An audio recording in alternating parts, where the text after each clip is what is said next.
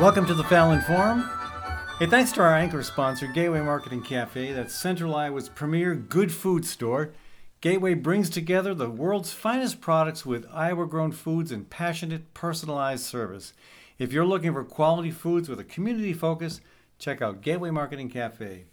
Ed Fallon with you here, folks. We're going to be talking about Barbie and Oppenheimer today. We're also going to be talking with Caleb Stewart about peace and justice and where the youth community is when it comes to addressing the ongoing concern of nuclear war. I'm also going to share with you a reflection from the Great March for Climate Action. And Kathy and I are also going to discuss a book called The Terra Cotta Camel, which interestingly was in part inspired by Birds of Bees Urban Farm. First, though, I want to thank Kathy for joining us on the program. And actually, before I thank Kathy for joining us on the program, I also have to thank the Des Moines Irish Session for providing the music for this program, and also congratulate the Des Moines Irish Session for a great job at the Waterloo the Iowa Irish Fest in Waterloo. There we go. It was quite a weekend. Anyway, Kathy, welcome to the program. Thank you. So we saw Barbie, we saw Oppenheimer. We didn't do what some people do and subject ourselves to both movies at once. I can't sit that long. No, I can't sit that long either. That's why my sisters took music lessons and I danced growing up. So it's funny, we went there, the two movies at the Varsity Theater begin at about the same time. So we went there expecting to see Oppenheimer, and then we just couldn't bring ourselves to do it. We needed something light for that particular evening, and Barbie was light, but important. Yeah. So, the start of the movie, I really love the opening scene. And yes. Again, okay, spoiler alert, if you have not seen these movies and you don't want to hear anything about them, then go listen to country music and join us again in about 10 or 15 minutes. You've probably seen all these clips on your Facebook Reels anyway. Anyway, the opening scene, for those who, isn't everybody familiar with 2001 Space Odyssey? Most people are of a certain age. I didn't see it till 2 years ago, so I'm probably the only one in my age bracket. But you knew of the opening scene of of Space Odyssey. I don't think I did. No, you had really. Never seen that? No. With the obelisk or whatever. Yeah, so a bunch of primates, barely, not quite even human, sitting around watching the formation or visualizing the formation of this obelisk, which I think becomes... Well, it just appears. It just appears. Yes. And I think it becomes an object of worship. Well, and then somebody throws a stick at it, and that invents war or something. I don't know. Well, they realized they could use bones from a dead animal for tools and weapons. Make other animals dead, and eventually other primates dead. And so the scene in Barbie is, of course, the little girls are sitting around with their dolls, and they're like homely little dolls. They're baby. They're all babies. Baby dolls, and that the point was that is the aspiration for all little girls from the time they're little is to be mothers, and that's pretty much it. And that's how dolling used to be. Yeah, baby dolls until. And all of a sudden, in place of the obelisk, in 2001: Space Odyssey, a tall, lanky image of Barbie appears. It's the original Barbie in her striped swimsuit and sunglasses. It's brilliant, actually. And the girls, the little baby, the little kids, the dirty little cave kids, look up and they are mesmerized. And they know there's something else possible for them, and they bash up their dolls and throw them. They start beating the crap out of their dolls. Now, I played with baby dolls as a girl, of course, and then I did play with Barbie dolls and had a babysitter who had a collection of all the Barbies from the first one on, because her name was Barbara. Okay. Shout out to Barbara. Wow, what a lady. Anybody who can babysit 7 children at the same time. Talk about, what women are supposedly bred to do, watch out for those babies. Yeah. But, how do you interpret the opening scene as a favorable commentary on the need for women to embrace, purposes in life other than just caring for little babies? Not the need to, but the opportunity to. Okay. And it's true that women have, in the culture I know, been primarily slated for for that, and then if you choose to do something else, then you're supposed to do everything. You're Right. supposed to, and then as the movie pointed out, if you have a career and a family, the conflict is there, and you can't do the right thing by anybody's standards. Yeah, but doesn't the opening scene also imply that the glorification of the quote perfect human body has become kind of a national, if not global, religion?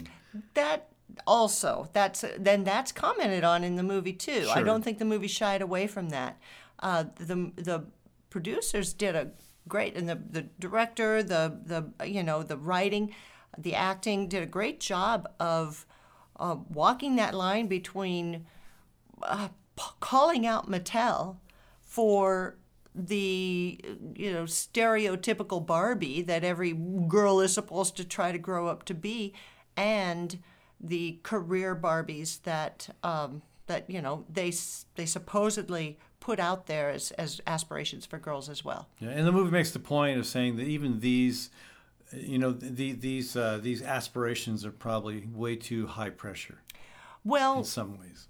Some ways, I mean, that's okay. But if that's if it's one or the other instead of both, or you can't just be an everyday person, you might be again missing a point about the whole personhood of woman. Right. And of course, the whole purpose of man in the movie, at least at first, is to be gaga over Barbie. And that's in Barbie Land. In Barbie Land, it's just if you're Ken, and you even get a glance from Barbie and a smile, that makes your day. Until Ken arrives in quote the real world and discovers that hey, men are in charge. This is awesome. And he goes for it. He goes for it. So it's and that's when my heart went out to Ken. Like, oh no, Ken, don't fall for that, because you're just going to feed into that culture and you won't be happy either. So. No, he becomes kind of an idiot. but I mean also the the premise that either gender should totally dominate life is misguided. And the movie sets us straight on that. And it's just about full personhood without succumbing to the stereotypes and the cultural expectations. Anyway, I'm not a Barbie doll fan. Why would I be? I forget how old I was, maybe 8, and my only wish for my birthday that year was the Twist and Turn Barbie. Yeah, that was brand new, and I got it. I'm kind of Barbie agnostic. Barbie gnostic. Barbie gnostic. I don't really. So I went. I thought the movie was. I thought it was well done. Well, you're a fan of La La Land, and that's a big, colorful show, and it's a huge impact show. And Barbie starts out that way and has a lot of that going on through the rest of it. I like La La Land. It's a musical making fun of musicals. In a way. And there's more to it than that. And Barbie is a Barbie show making fun of Barbies, in a way. Right. And so, I'm glad we went to see Barbie first, because Oppenheimer was indeed a much more serious and difficult movie. It was a longer movie, too. 3 hours. 3 hours is tough for people who like to be on the move all the time. But, and I know there's been a lot of praise for Oppenheimer for reminding us that there is a nuclear problem out there. Mm-hmm. There's also been some criticism for the stuff that didn't get covered, that typically gets left out of conversations about militarism. Just passing mention of the native peoples who were evicted from their lands so that they could build this facility at Los Alamos and blow up nuclear weapons. That was something a lot of people were talking about before I saw the show. And so I was watching for that, and it's true. In a 3-hour movie, I think they told as much story as they could tell without adding a layer, frankly. Mm-hmm. I don't know. I haven't read the biography. I don't know if the filmmakers wanted to tell only part of the biography that was written about Oppenheimer, but they really could only tell as much as they could tell in 3 whole hours. They could have, at least when they showed scenes of the desert, where they set up Los Alamos, that was always bare. Mm-hmm. And that was a misrepresentation. That was home to Native people. There were people there who were evicted from that land. Yeah, right. And I think beyond that is some other concerns about some of the finer points that were missed. I think the movie there were really two stories. This is how we built nuclear weapons. And also, this is what happened to a guy who at one point was a national hero who basically got canceled. This is the earlier generation of cancel culture called McCarthyism. It wasn't a cultural canceling. It was official, governmental. It was official, and they worked him out of the system and popular. They tried to, so that was too bad. But the struggle, the internal struggle in the character Oppenheimer, the whole time, he walked a really fine line between complete arrogance and complete self-doubt. Yeah. And the acting, of course, portrayed that beautifully. And sometimes movies about interesting historical characters like Oppenheimer exaggerate those qualities. I don't know. It's hard to know for sure. But both movies worth seeing. This coming from two people who don't watch a heck of a lot of movies. I was interested. Neither of us sit still very well. No, and I was fascinated to learn about the bad patron behavior at Barbie and Oppenheimer across the country. There was a very interesting article about that. And now I'm forgetting what publication I saw this in, so apologies. Washington Post. Oh, Washington Post, you're correct. So, it was a 9:30 showing of Barbie at a theater in Denver, and the theater manager was in front of a gal who was trying to watch the movie, begging this guy to leave. And why? Why? Because the moviegoer, the patron would not budge, and so 5 security guards showed up. And the two people who were watching this and then later talking with the press about it were kind of in shock because the security guard said, dude, you cannot be naked in here. So, I'm going to put that in my mental notes for my next theater experience. Kathy? Just clothed only. Go fully clothed. I mean, I know you have a propensity just to go to these movies. Sure. In the raw, but not. With raw emotions. So the guy and this patron who was witnessing all this, so the guy was all confused and upset that he couldn't be naked in the theater. He was getting all worked up. And then the security guard asked the audience to help get the guy out of there. By shouting. Shouting him down. So people were yelling things like, "Get this freak out of here. My teenage girls are here."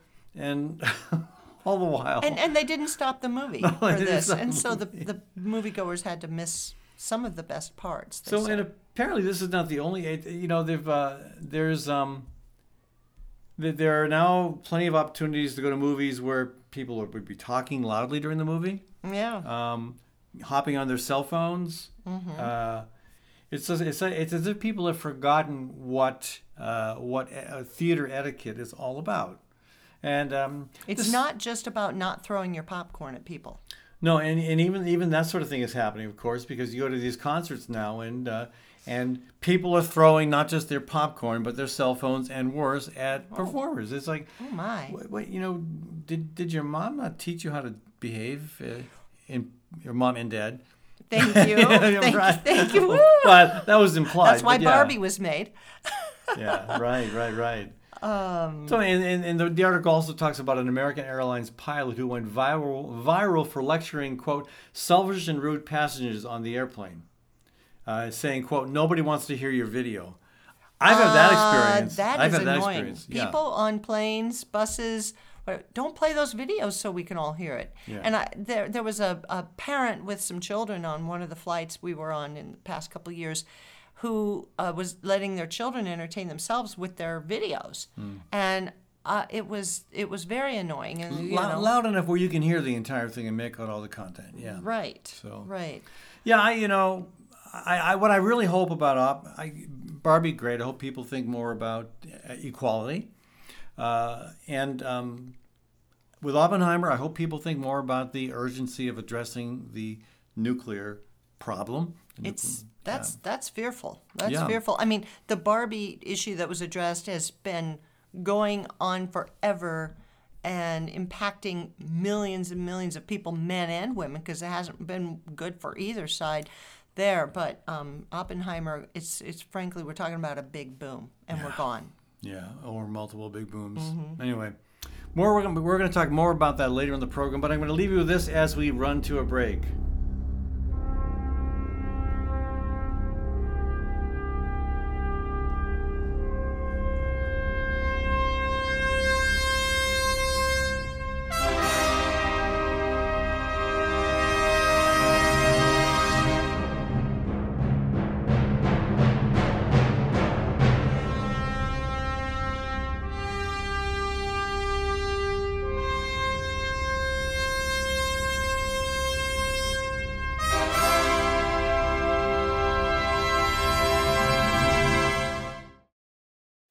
Gateway Market and Cafe is Des Moines' locally owned grocery and specialty food store, centrally located at ML King Parkway and Woodland Ave. Enjoy chef-crafted prepared foods, artisan baked goods, organic produce, hand-cut meats, local and international cheeses, wines, and craft beer. Gateway's Cafe is open for dine-in, carry-out, and delivery service 7 days a week. Stop by or visit gatewaymarket.com for more details. Gateway Market. Good food, great community. You're responsible for a lot, and it's easy to become overwhelmed, to feel helpless, even hopeless. What's not so easy is finding your way back to feeling and functioning better. Psychiatrist Dr. David Drake helps individuals and couples throughout Iowa with the convenience and privacy of televideo counseling. Dr. Drake also prescribes medication when needed, and his services are offered on a self-pay basis. If you need help, don't delay. Contact Dr. Drake at daviddrakefamilypsychiatry.com.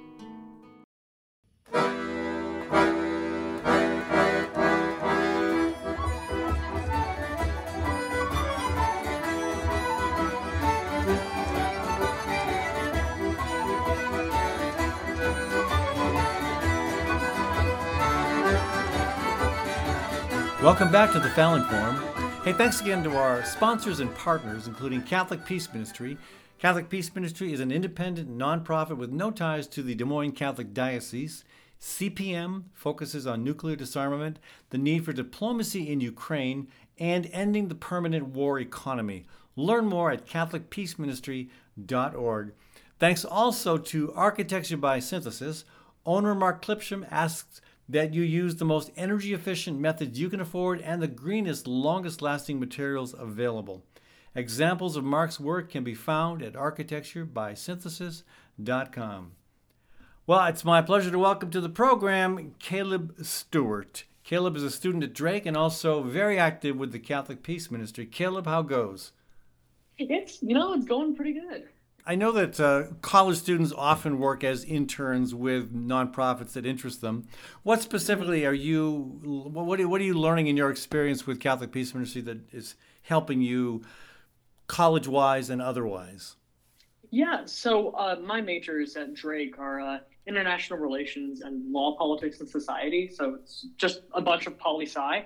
And right. Ever since high school, I've been really interested in just politics, especially international politics in general.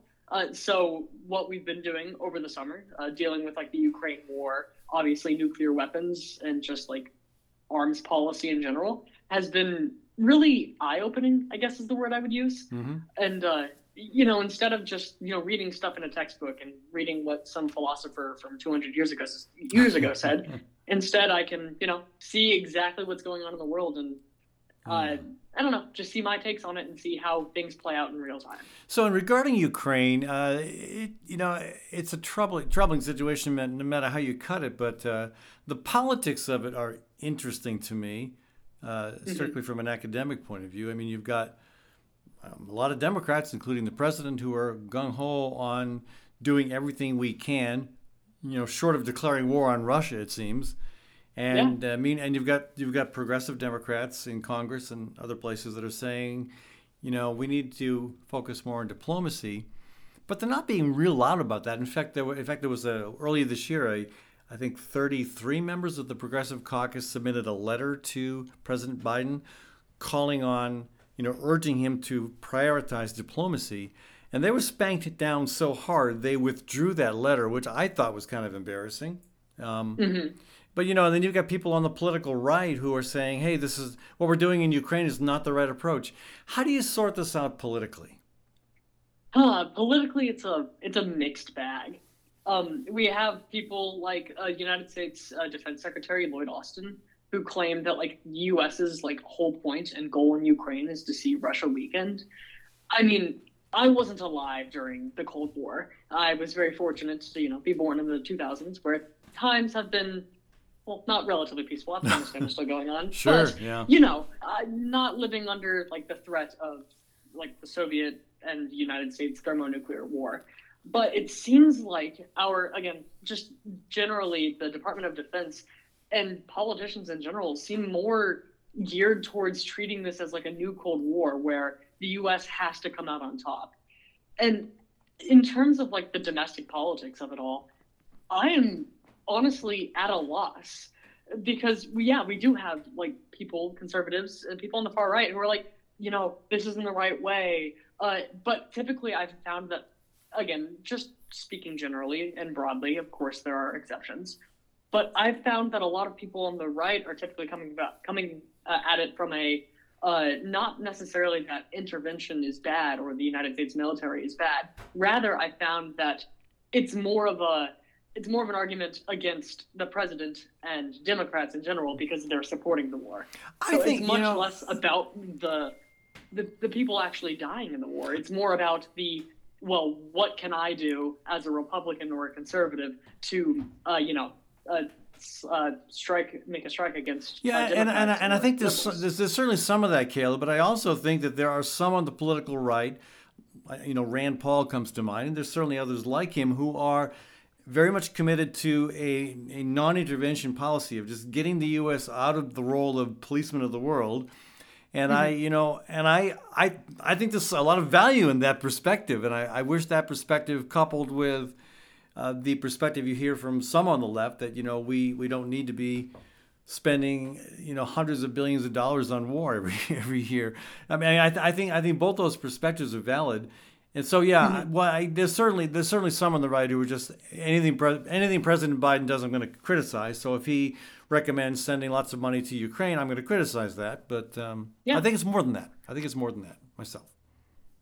No, that's definitely valid. I definitely, again, that's why I prefaced by saying, like, just speaking broadly. Yeah. Of course, we do have people like Rand Paul and people who are pushing for diplomacy, just diplomatic measures in international relations is my limited experience, but I've found that just through research and through practical, like just studying in college, I found that diplomacy typically works better because when you have two sides reaching for the gun, it's kind of hard to talk down. Yeah. But when you have two hands reaching for books and or just things that both sides can get along with, that's where the real magic happens. And right now they're reaching for the guns, and some of those guns are hydrogen bombs and other nuclear weapons that could totally destroy life on Earth.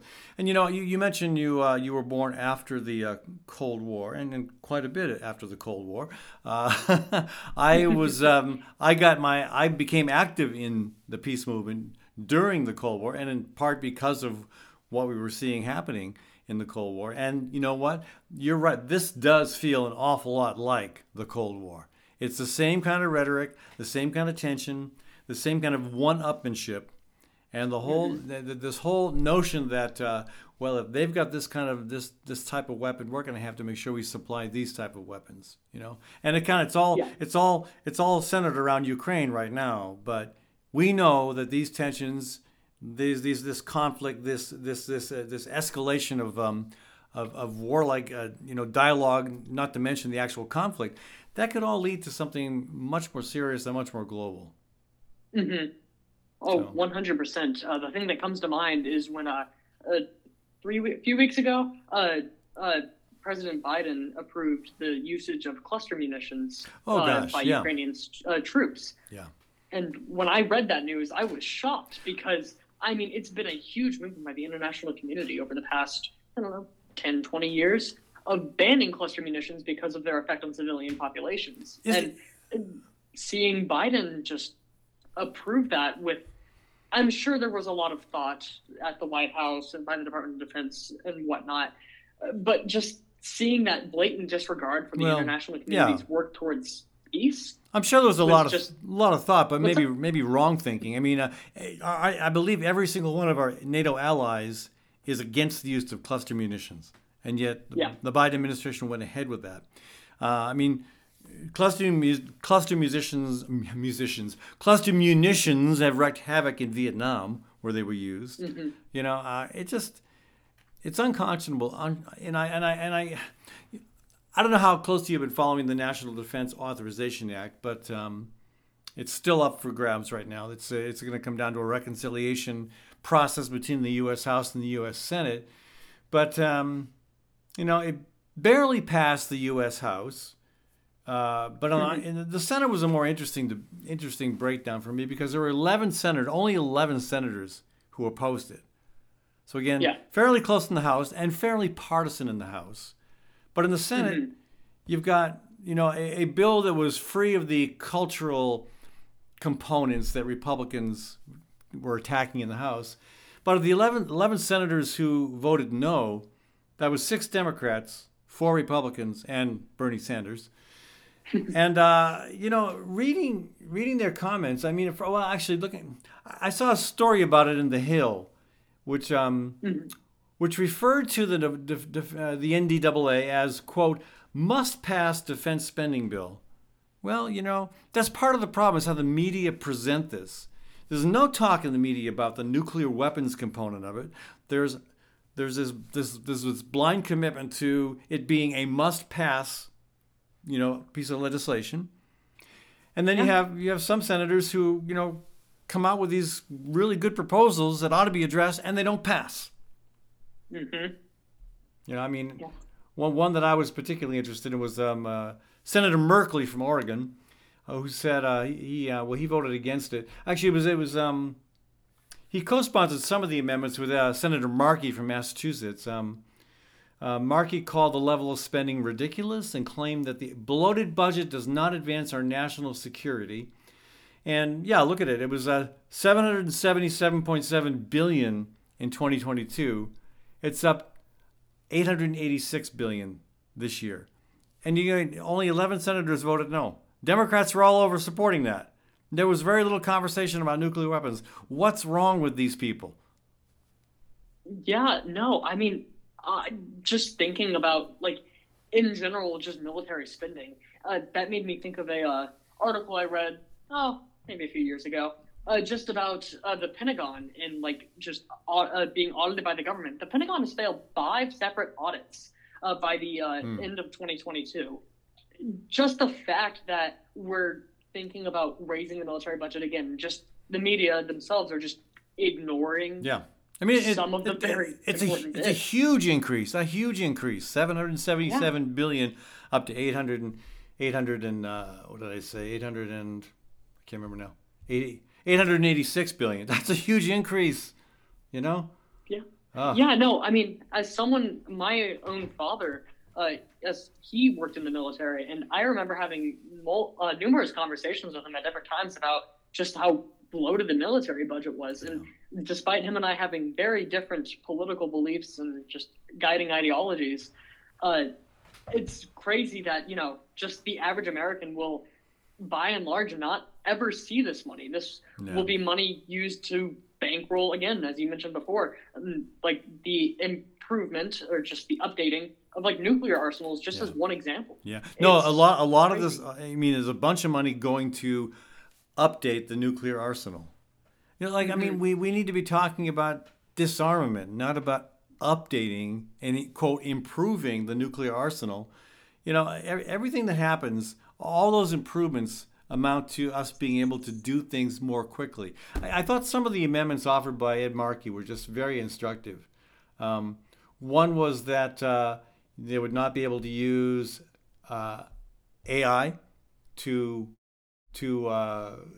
launch a weapon. The systems that launch weapons could not rely on artificial intelligence. Okay, that's a good one. Yeah. He also offered amendments that would prevent Saudi Arabia's access to sensitive technologies that could be used to build and acquire a nuclear weapon. Okay, given Saudi Arabia's record, that makes a lot of sense. He also wanted to halt the development of a new type of intercontinental ballistic missile. Okay, makes a lot of sense. He also wanted to prohibit the president from launching a nuclear first strike without the declaration of war from Congress. Again, why would any of us want any president, Democrat or Republican, to have the ability to launch a first strike? I mean, I'm with you. That's a terrifying proposition, and actually something I've been researching at my internship for a while now. But it's absolutely like astounding that I understand it's a relic of the Cold War. Some politicians apparently don't understand that, but apparently Mr. Markey does. But it's astounding that we can give someone who 85 years old the ability to destroy the world with the push of a button with no second thought. There's actually a really interesting idea for nuclear codes that came up during the Cold War to prevent such a catastrophe, such as, total thermonuclear war, that actually was proposed at the White House, which basically involved, it's a little crude for my liking, but the idea behind it was amazing. Basically, this staffer came up with this idea that they would surgically install the nuclear codes inside the body of a living person, and the only way for the president to access said codes was to physically kill the person in order to retrieve the codes. And the whole idea behind that was just to show the president what death really is. That sounds like a really bizarre sci-fi movie. Yeah, I know. It sounds crazy. That is crazy. It's a little crude for my liking, but just the idea of to show the president or whoever has the ability to launch nuclear weapons before they launch them, what death really looks like is an interesting proposition, especially. Yeah. So Caleb, you're the hope and future of the world. Really, I mean, the students right now who are in your class, and a little bit older and younger too, they're you guys are what's going to produce the next round of energy that might have an impact on this stuff. I mean, back in the 70s and 80s, the peace movement was strong enough to have a genuine impact, but apparently not enough impact because they still hang under this Damocles sword of nuclear holocaust. And so, what is it going to take to fire up that movement? That where we see, like we did in the 70s and 80s, this massive effort to insist on peace, to insist on disarmament, to insist on reining in the military budget? That is a really interesting question, and one that I've actually been really struggling with over the past about 2 weeks. I've been having consistent meetings with a co-founder of Back from the Brink over on the East Coast. We've been having this bi-weekly meeting, and we've been talking a lot about how to invigorate the youth.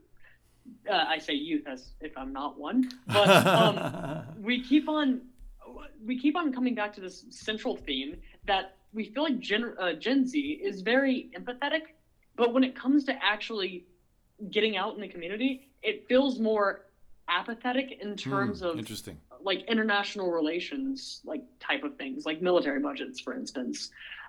We've been throwing around this idea of bringing in other movements, whether that movement be Black Lives Matter or just bringing the LGBTQ plus community and tying in those very real connections between military spending and the oppression of Black people in America or the oppression of the LGBTQ plus community in America. We're trying to find a common, maybe not common, but a thread that connects all of it, that allows us to really invigorate my generation.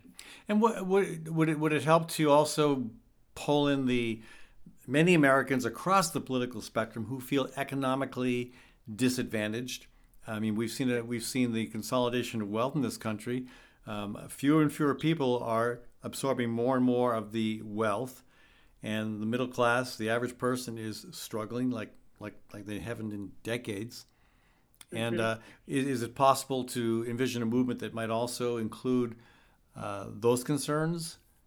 I would say that those concerns are directly connected, if not directly causing most of the problems in America. Not even America, simply in the world. The consolidation of wealth from the middle class and lower class up to the 1%, or even the 0.1%, is absolutely absurd. When you look at whether it be war or justifying a defense budget that is, again, ridiculously absurd.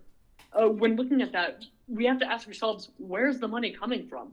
And when we follow the taxes and follow the percentage of taxes that rich people pay in America, it's very easily understood that this money could be better spent elsewhere and on things that have genuine material impacts on people who are in the middle class or lower. So that would mean a coalition, a peace coalition that focused not just on bringing in BLM perspective folks, people who have been dealing with racism, LGBTQ folks who understand the disadvantages that have accrued and continue to accrue to that community, but also the rural white voters who may be opposed to some of the rhetoric that comes out of those other movements, but that would share the concerns about the economy and about how military spending is like gobbling up such a huge percentage of the budget, and how we all risk this threat of nuclear war. Is it possible to build a coalition that sees that kind of breadth? I'm hesitant to say, to give you my full word that yes, that would be possible, but that's definitely ideal. Yeah. That's definitely because as someone who's from a very small town in the middle of South Dakota, I've seen all of this firsthand. I've seen clashes between the rhetoric of other groups like BLM or the LGBTQ plus community. I've seen rhetoric between them and then rhetoric from the middle-aged white voter from the Midwest. I've seen it, but to me, it's more of a problem of misunderstanding and the weaponization of culture wars than it is an actual hurdle. Yeah. This hurdle, I feel, could be very easily overcome by education for all sides. Yeah.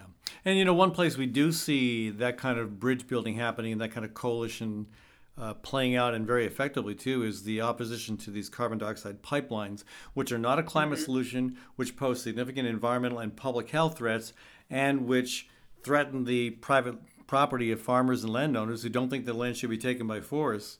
And and we've just seen a decision in North Dakota where the Public Utilities Commission said, nope, you can't have a permit to build that. And so, there's an example of that kind of broad coalition that's having an impact. Yeah. Yeah, I mean, there's even some deep irony in this for me, because again, I'm going to speak broadly here and generalize a little bit just for simplicity. When we were seeing the Dakota Access Pipeline, a different type of pipeline, obviously, it's oil, not CO2. But when we were seeing this, the very same people who are now, again, generally speaking, not necessarily Midwestern farmers, but whether that be just anybody elsewhere, the very same people who were saying we need this because we need to become a more energy independent country, and this oil pipeline would be going through protected Native American indigenous land. These very same people who were saying, we need this, now when it comes to their own land, we find them saying, no, the government using eminent domain or just taking away our land is a terrible idea. To me, this is the perfect opportunity to point towards the ultimate conclusion, which is you're both right. The government shouldn't be in your backyard attempting to take away your land. Well, Caleb, sorry. No, that's right. We're gonna have to leave it there. I got to move on to to a short break in the next segment. Caleb, I really appreciate you joining us. Yes, thank you. Folks, we've been talking with Caleb Stewart. I want to leave you as we go out with a song. This is a fragment of a song by Fred Small called "Cranes Over Hiroshima." Cranes over Hiroshima, white and red and gold, flicker in the sunlight like a million vanished souls. I will fold these grains of paper to 1,000 one by one, and I'll fly away when I am done. Years ago, Chef George Framaro envisioned a new market to house all his favorite foods under one roof in the heart of Des Moines. From that vision, Gateway Market was born. Over the years, Gateway has become Central Iowa's premier good food store, bringing together the world's finest products with Iowa-grown foods and passionate, personalized service. Gateway's welcoming environment in downtown's Sherman Hill neighborhood encourages discovery and honors the simple pleasures of the table. If you're looking for quality foods with a community focus, experience the good food difference at Gateway Market and Cafe. Catholic Peace Ministry was founded in 1981 to work for peace and justice. It's an independent nonprofit with no ties to the Des Moines Catholic Diocese and is guided by an ecumenical board representing many faith traditions. CPM focuses on the urgency of nuclear disarmament and the need for diplomacy in Ukraine. CPM also provides an educational forum about the permanent war economy, which must be challenged if we are to achieve lasting peace and justice. Learn more at catholicpeaceministry.org.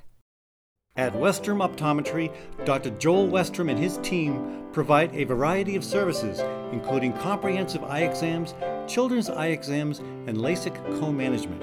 Whether strictly utilitarian or a fashion statement, your comfort and vision are Westrom's primary concern. Dr. Westrom and his staff will work closely with you to determine the best solution for your eyes, prescription, and lifestyle. Services are provided in English and Spanish, and the clinic is open Monday through Friday from 9 a.m. till 5 p.m. and on Saturdays by appointment. That's Westrom Optometry, located in Des Moines East Village.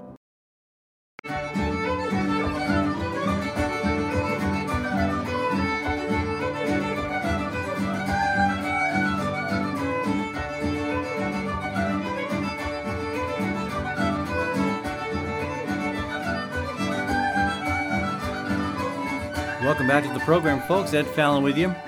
Hey, thanks again to our sponsors, including Westrom Optometry. Dr. Joel Westrom and his staff are fluent in English and Spanish. The clinic in the East Village of Des Moines is open Monday through Friday from 9 a.m. until 5 p.m. and also on Saturdays by appointment. That's Westrom Optometry. Thanks also to Story County Veterinary Clinic, where Dr. Kim Holding has been caring for all creatures great and small for over 30 years. Learn more at Story County Veterinary Clinic's Facebook page. So 9 years ago this week, I was part on the Great March for Climate Action. We had just entered Iowa, but I was reflecting on we were getting close to Iowa in Nebraska, and I was reflecting on what was about to transpire as I came into my home state. I was really looking forward to it. But I remember there was one night. We were about 30 miles west of Lincoln, and we scored this beautiful campsite. It was in a park. It was quiet. It was away from the town. Most important, it was away from train tracks, because trains became my bane at night during the Great March for Climate Action. Because, as often happened, we ended up in a town, at a road, at a whistle stop, meaning there were trains coming through multiple times a night. And one town, I think we had a train every 15 minutes. And I mean every 15 minutes, long, long, short, long. That's what you hear. And you don't sleep very well when you're next to a train track that offers that amenity. So it was really sweet to be at this campsite in Nebraska with none of that. And I was I was valuing my time away from marchers. Probably more than I should have, but so I set my tent up away from the camp a little bit, just maybe 100 yards away from the camp, so I could get a good night's sleep. And I was on this kind of this riverbank, and went on a riverbank, a stream bank. It was a very small stream, and I put my tent on the mud, really, but it was dry enough where it wasn't a problem. Very comfortable spot, and I did the insects that night. Again, this is early August or late July, maybe. The insects, the frogs, the sounds of the night, unadulterated by urban noise, unadulterated by train whistles. There was one sound in particular. It was like a splash, like a deep splash in the water. And I'm assuming it was a fish. Maybe it was something else. But it was really, it would have been a little unnerving if I was uncomfortable in such environments, but I wasn't. I was very happy to be there.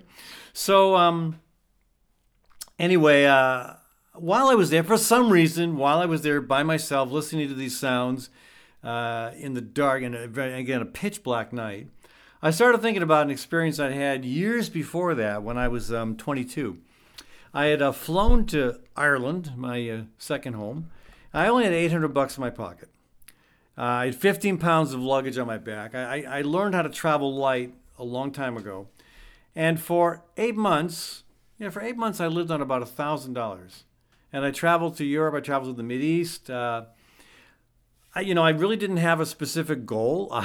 It was kind of an unstructured spiritual quest. But I admit it. I was just loving exploring the world. And so I would often work in exchange for room and board.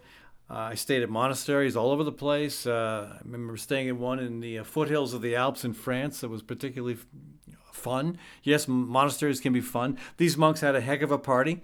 I didn't even drink back then, but I went to one of their parties where they were celebrating with some liqueur they made, and they were very happy monks. But I stayed at a community called Taizé. Maybe some of you have heard of Taizé. It's a very famous Catholic community in the south of France. I stayed at a couple of large communities. Those are communities founded by a French-Canadian man for kind of creating a living space for mentally handicapped adults where they aren't institutionalized. They're brilliant communities. I also stayed in Israeli kibbutz. I stayed with monks in the Sinai Desert with Bedouins. It was a great experience. It kind of soured though. It was an earlier part of the trip was great. I just kind of accidentally met this gal, Annika was her name, in Belgium, and I was looking for a traveling companion. I thought, well, hey, let's come on down to Greece and we'll travel in Greece. And so she sent me a letter when I was in Italy saying, I don't want to go to Greece. I heard too many things about Greece not being a great place. Let's go to Scandinavia. I thought, Greece, Scandinavia, it's all the same to me. I'll go there. So I came back to Belgium, and we were going to go to Scandinavia. And I will admit, she was in love with me. I will also admit I was not. I really just wanted a traveling companion. So we're on our way to Scandinavia. We get a total of 20 miles, and she breaks down because her parents do not want her going to Scandinavia. And she is just miserably unhappy. And we end up at a minister's house. I stay out. I'm in her car, but I decide to move. I get out of the car and I sit under a bridge. And I'm remembering thinking, this is a really bad idea, Ed. You just need to kind of say, okay, this is not going well. You need to just stick out your thumb and start heading east somewhere. But as I'm thinking this, I'm filing my nails. Again, I'm a guitar player. No nails on the left hand, functional nails on the right hand. I'm filing my nails on the concrete under the bridge. And I'm thinking, I'm gonna, as soon as she comes out, I'm gonna tell, look, I'm heading out of here. She comes out of the minister's house. I don't know what he told her, but she says her parents have now extended an invitation for me to come spend her 6 weeks of vacation. Yes, Europe, 6 weeks of vacation. Think about that. Back at her place. So I said, okay, whatever.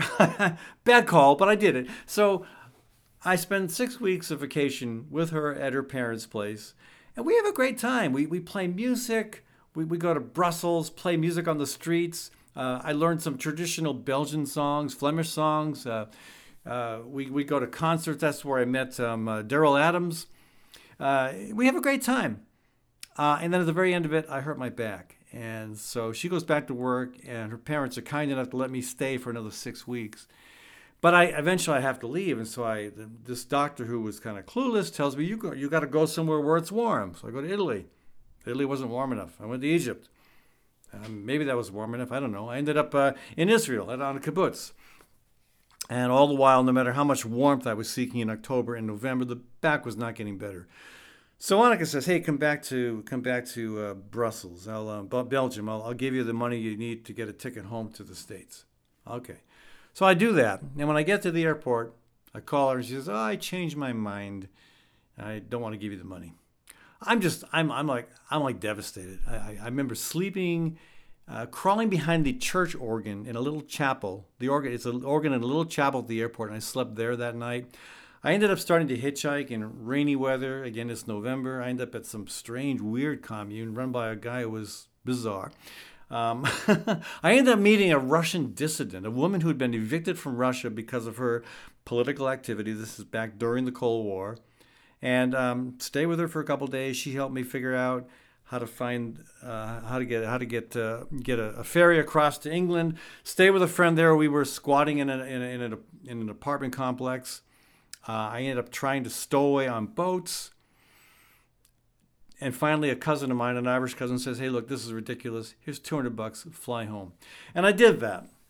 And fast forward to 9 years ago, 2014. I'm in my tent down by this muddy creek in Nebraska, and I'm thinking, I was so angry at Annika for luring me back to Belgium and then changing her mind. I mean, it's just, but the more I thought about it as I laid there in my tent, I think, this whole, I should feel a lot of compassion for her because she had a whole different emotional investment in this conversation than I did. I wanted a traveling companion. She wanted a life mate, and she thought it was me. And I should be more sympathetic about that. And I guess I have become more empathetic to people who end up in uncomfortable situations romantically. Having been there myself on both sides of that equation. Very glad I'm not there anymore. Thank you, Kathy. Anyway, so again, the Climate March had a way of bringing all this stuff out of you in ways that you normally wouldn't expect. And that was where I was at about 9 years ago this week. Anyway, folks, hey, I got to take a short break. When we come back from that short break, Kathy is going to join me again, and we're going to be discussing a book called The Terra Cotta Camel, which is of particular interest to us because the author was in part inspired to write that book by a visit to our urban farm. Back in a minute on the Fallon Forum. Architecture by Synthesis provides planning, design, and design-build services for high-performance, low-maintenance, affordable homes and buildings. Owner Mark Clipsham asks that you use the most energy-efficient methods you can afford and the greenest, longest-lasting materials available. Examples of Mark's work can be found at architecturebysynthesis.com. That's architecturebysynthesis.com. At Story County Veterinary Clinic, Dr. Kim Holding has over 30 years of experience working with all creatures great and small. Cat, dog, horse, cow, elephant. Well, if you've got a pet elephant, you may be in trouble. Kim's clients stick with her year after year because they know she'll do right by them and their pets and farm animals. So give Kim a shout to keep your animals happy and healthy. Call 515-232-8766. That's 232-8766.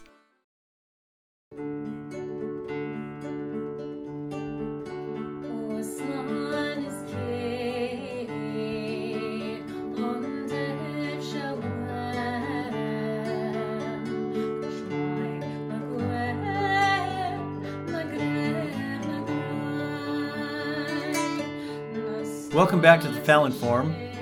Thanks again to our sponsors, including Gateway Marketing Cafe, Central Iowa's premier good food store, bringing together the world's finest products with Iowa-grown foods and passionate, personalized service. If you're looking for quality foods with a community focus, check out Gateway Marketing Cafe. Kathy Byrnes is with me in the studio. We are discussing a book called The Terra Cotta Camel, which I guess was partially inspired by Birds and Bees Urban Farm. How cool is that? That's been fun to read. It was fun to meet David and eventually his wife Susan. David Heddendorf is the author, correct? Yep. Yeah. They live in Ames. They both have connections to Iowa State University. I think he's retired. And he does writings, essays on literary and religious topics. They've been published in various magazines. And, Ed met him one day out in front of our urban farm. Well, he and his wife were we have this happen a lot. It's a walkable neighborhood. And he and his wife were walking by, and if either Kathy or I are out doing any work in the front beds, we'll say, "Hey, you want a tour?" Mm-hmm. If they seem interested, and I gave them a quick tour, and then I forgot about it. Yes. Because we do that a lot. So. That's right. And then he contacted you. And said, "Hey, I wrote a book right. about an urban farm." I said, "Well, how cool is that?" Well, it's David's second novel. His first one was published in 2021. It was called The Wrestler, and it was set in 1970s and 80s Pennsylvania.